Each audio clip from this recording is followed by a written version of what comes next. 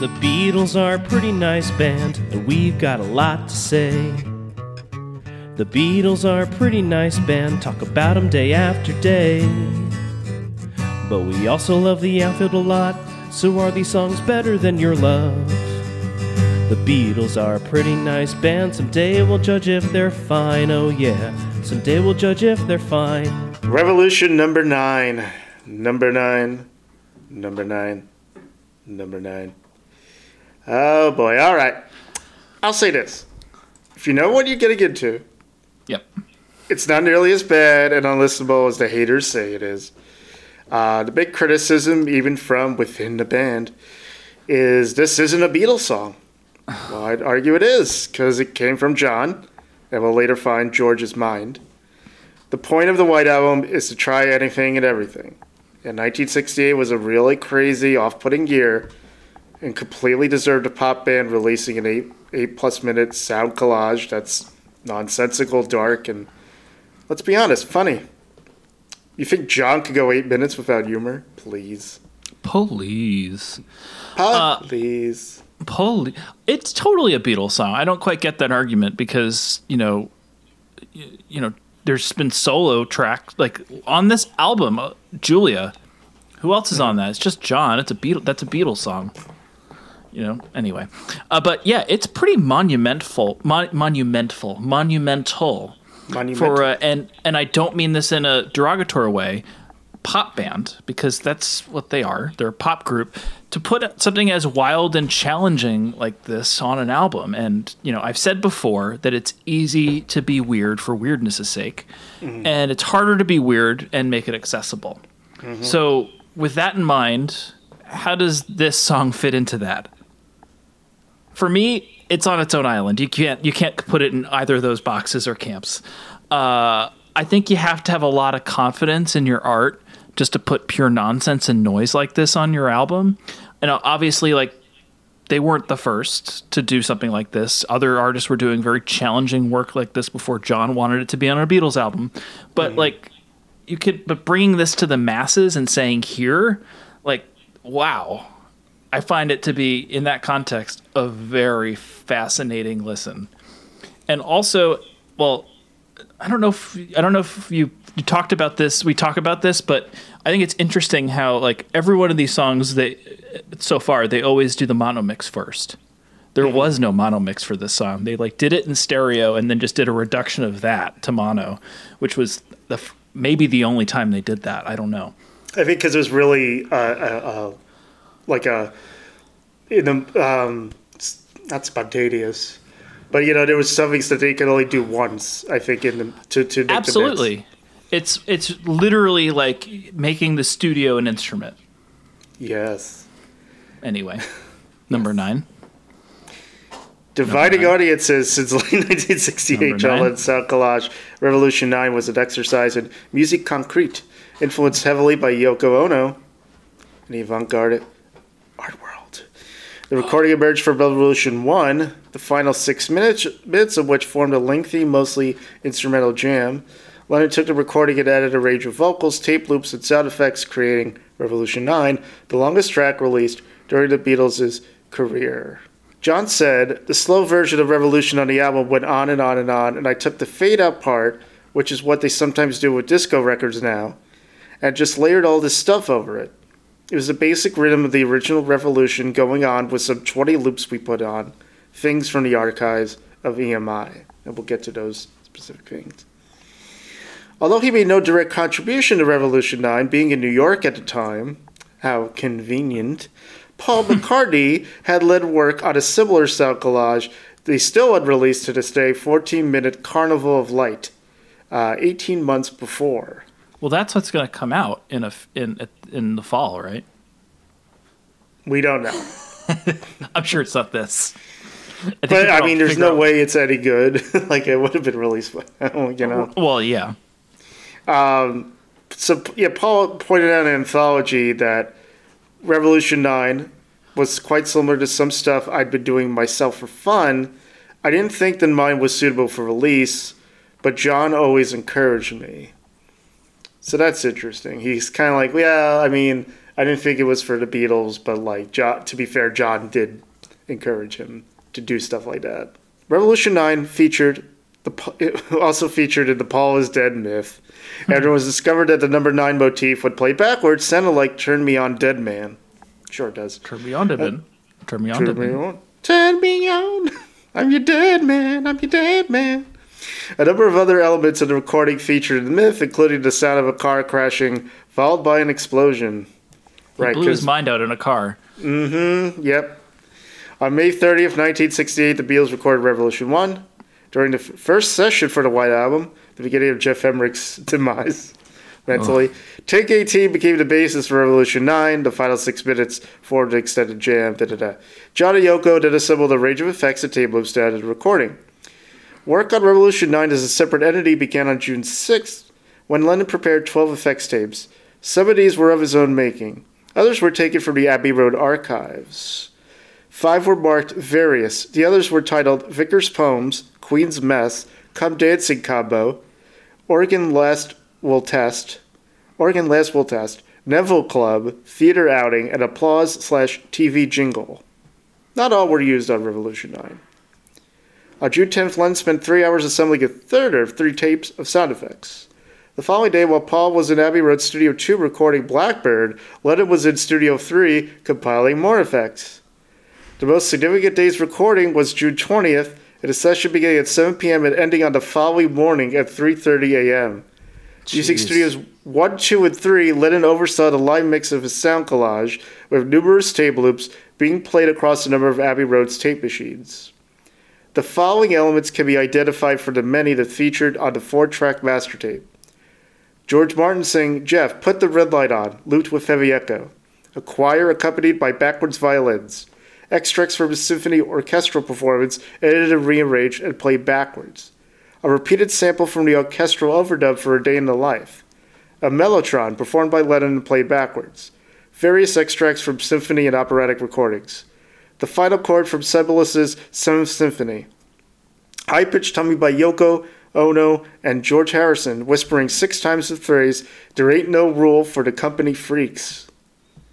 Most memorable, however, is the recurring number 9 announcement, called from examination tapes made for the Royal Academy of Music, formerly stored at Abbey Road. The phrase appears sporadically throughout the track, faded in and out, as a constant thread running through an otherwise chaotic creation. Also on June 20th, Lennon, Ono, and George Harrison recorded a series of seemingly random statements. These include Ono's You Become Naked, Lennon's Industrial Output, Financial Imbalance, the Watusi Twist, Harrison's mention of El Dorado, and Lennon's Take This Brother, May It Serve You Well. The track used Abbey Road's Steed, single-tape echo and echo delay reverb system. During the live mix, the delay ran out, and at 5 minutes and 11 seconds, the sound of the tape being rewound can be heard. A stereo mix of the song was made on June 21st, after a final set of sound effects were added by Lennon and Harrison. The following day, the track was completed with an edit taking its running time down from 9 minutes and 5 seconds to 8 minutes and 12 seconds. During compilation and sequencing of the master tape for the album The Beatles, 2 unrelated segments were included between the previous song, Cry Baby Cry, and Revolution 9. The first was Can You Take Me Back? The second was a bit of conversation from the studio control room from an unknown session featuring Apple's office manager, Alistair Taylor, apologizing to George Martin for forgetting to bring him a bottle of red wine. Okay, this is like a little play. Do you want to be right. Alistair Taylor or George Martin? I'll be Taylor. Okay, so you go first. Okay. Bottle of claret for you. If I'd realized, I'd forgotten all about it, George. I'm sorry. Well, do next time. Will you forgive me? Yes. Cheeky bitch. These 2 snippets were added during a 24-hour session which spanned October 16th and 17th, in which the Beatles prepared the final running order, crossfades, and edits for the White Album. Okay, so this is Geoff Emerick's version of events. Yes. Our first night back was truly memorable. George Martin had booked all 3 Abbey Road studios for the complicated mix of the sound pastiche known as Revolution 9. Unusually, Paul wasn't at the session. He had flown to the States for a few days, New York. And Ringo wasn't around either, so it was just John and a rather unenthusiastic George Harrison working on the track. Interesting, he says here, unenthusiastic George Harrison, but we'll see later if that's true. The two of them, accompanied by Yoko, would occasionally venture out into the studio to whisper a few random words into a microphone. Just as we had done when we mixed Tomorrow Never Knows 2 years previously, every tape machine in the facility was required for the playback of tape loops, with every available maintenance engineer once again standing around in his white coat, holding pencils in place. The big difference was that on this night there was a good deal of resentment among the staff because the session was running quite late, well past midnight, and they wanted to go home. I didn't blame them. Many of them had been there since 9 in the morning. They didn't turn up in mid-afternoon like we did. Plus, the session had to be dead boring for them because they couldn't hear any sound. They were just standing in the various control rooms holding pencils while the tape went round and round. Occasionally, one of the loops would break, and they'd have to get on the phone and let us know, which, of course, annoyed John to no end. By the time of the White Album, it was not uncommon for various Beatles to sit behind a mixing board alongside me. They were no longer afraid to touch the equipment. On this night, John sat with me behind a console like a kid with a new toy. He was a composer and he knew what he wanted, so he manned the faders instead of me, although I served as an extra pair of hands doing bits of panning and looking after the overall level so things didn't get out of hand and distort. The whole thing was extremely haphazard. If he'd raise a fader and there was no sound, he'd say, "Where's it gone?"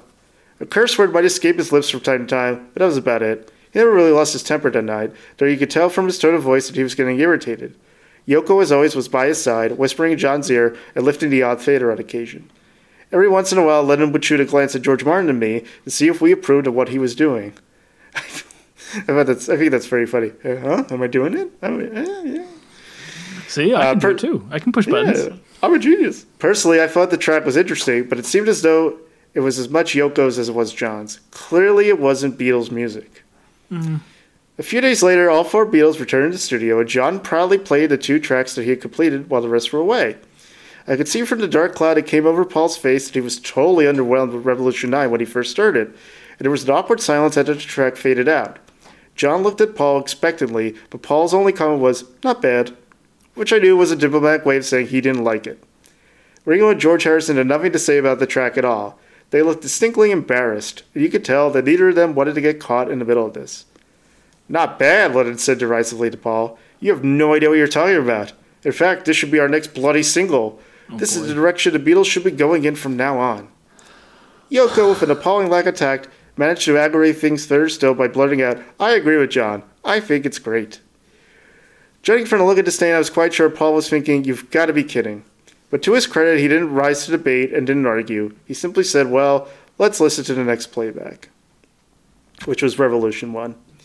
I heard from the grapevine that John and Paul ultimately had a huge row over Revolution 9. Paul absolutely did not want it on the album, and John was just as adamant that it would be on there. In the end, of course, he got his way. Another influence on Lennon was his relationship with Yoko. Lennon and Yoko had recently recorded their own avant-garde album, Unfinished Music No. 1, 2 Virgins.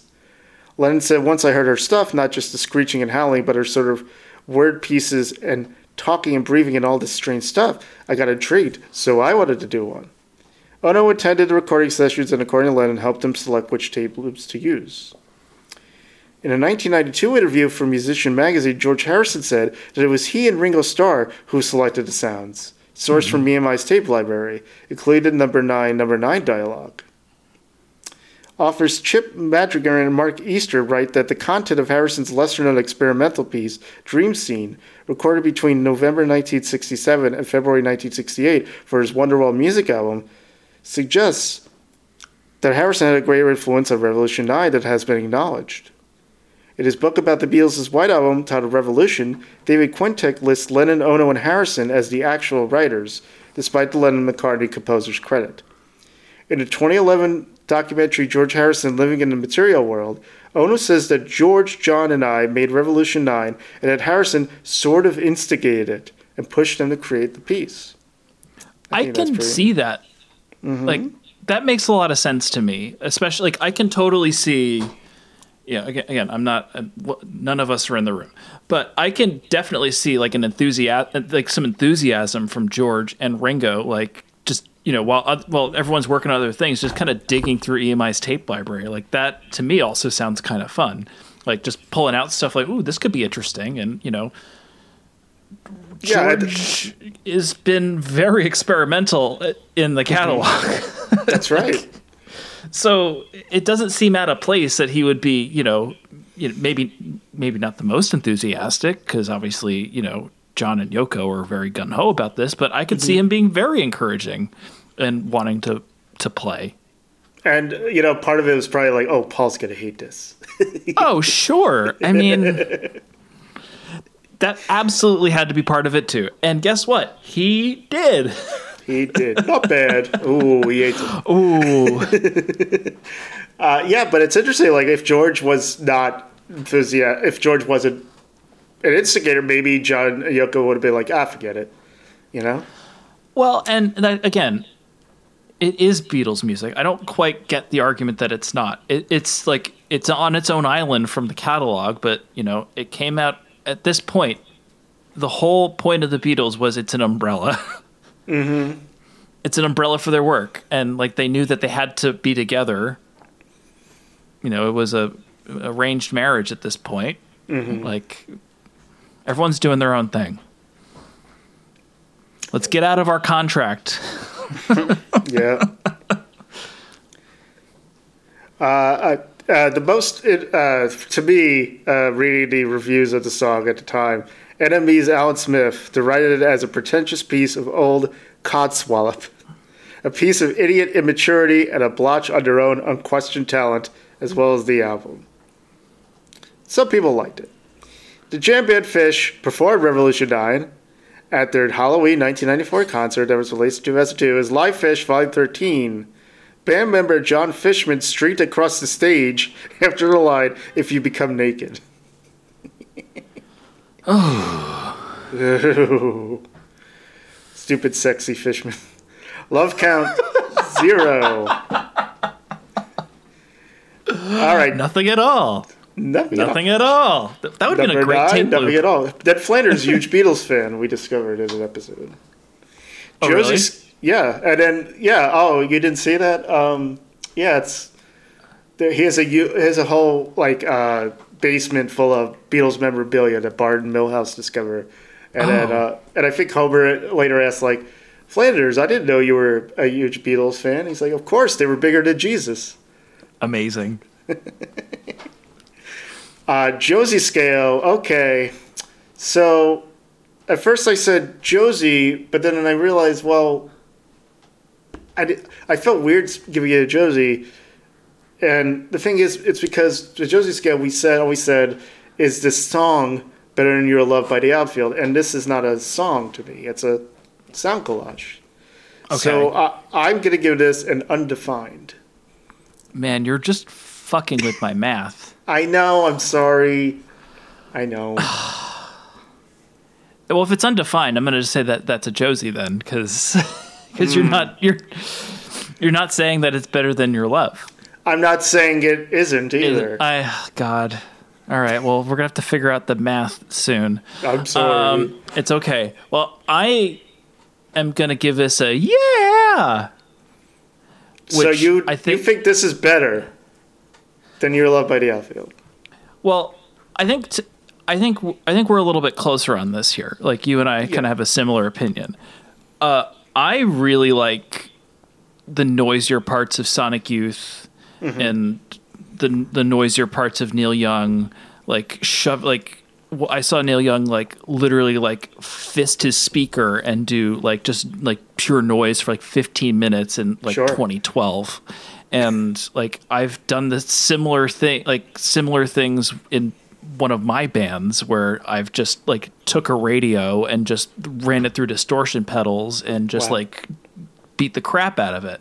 And stuff like this, was very inspiring to bands like this. I think this is a really important song. Yes. Very important song. Yes. As a song, it isn't really. Sure. If I had jukebox money and it was Your Love or Revolution 9, I'd pick Your Love. But for the reasons I listed, I'm going to give it a yeah. And maybe that's just a hot take. I don't know. It's. I think it's genuine too, coming from you. Yeah. But yeah, I get why people don't like it. You don't have to like it. Do I skip it most of the time? Absolutely, because I don't want to listen to 8 minutes of it. But I think it's super It's one of the more important things the Beatles did, in my opinion. I mean, I like sound collages. I've made them too. I made one about Matt Harvey.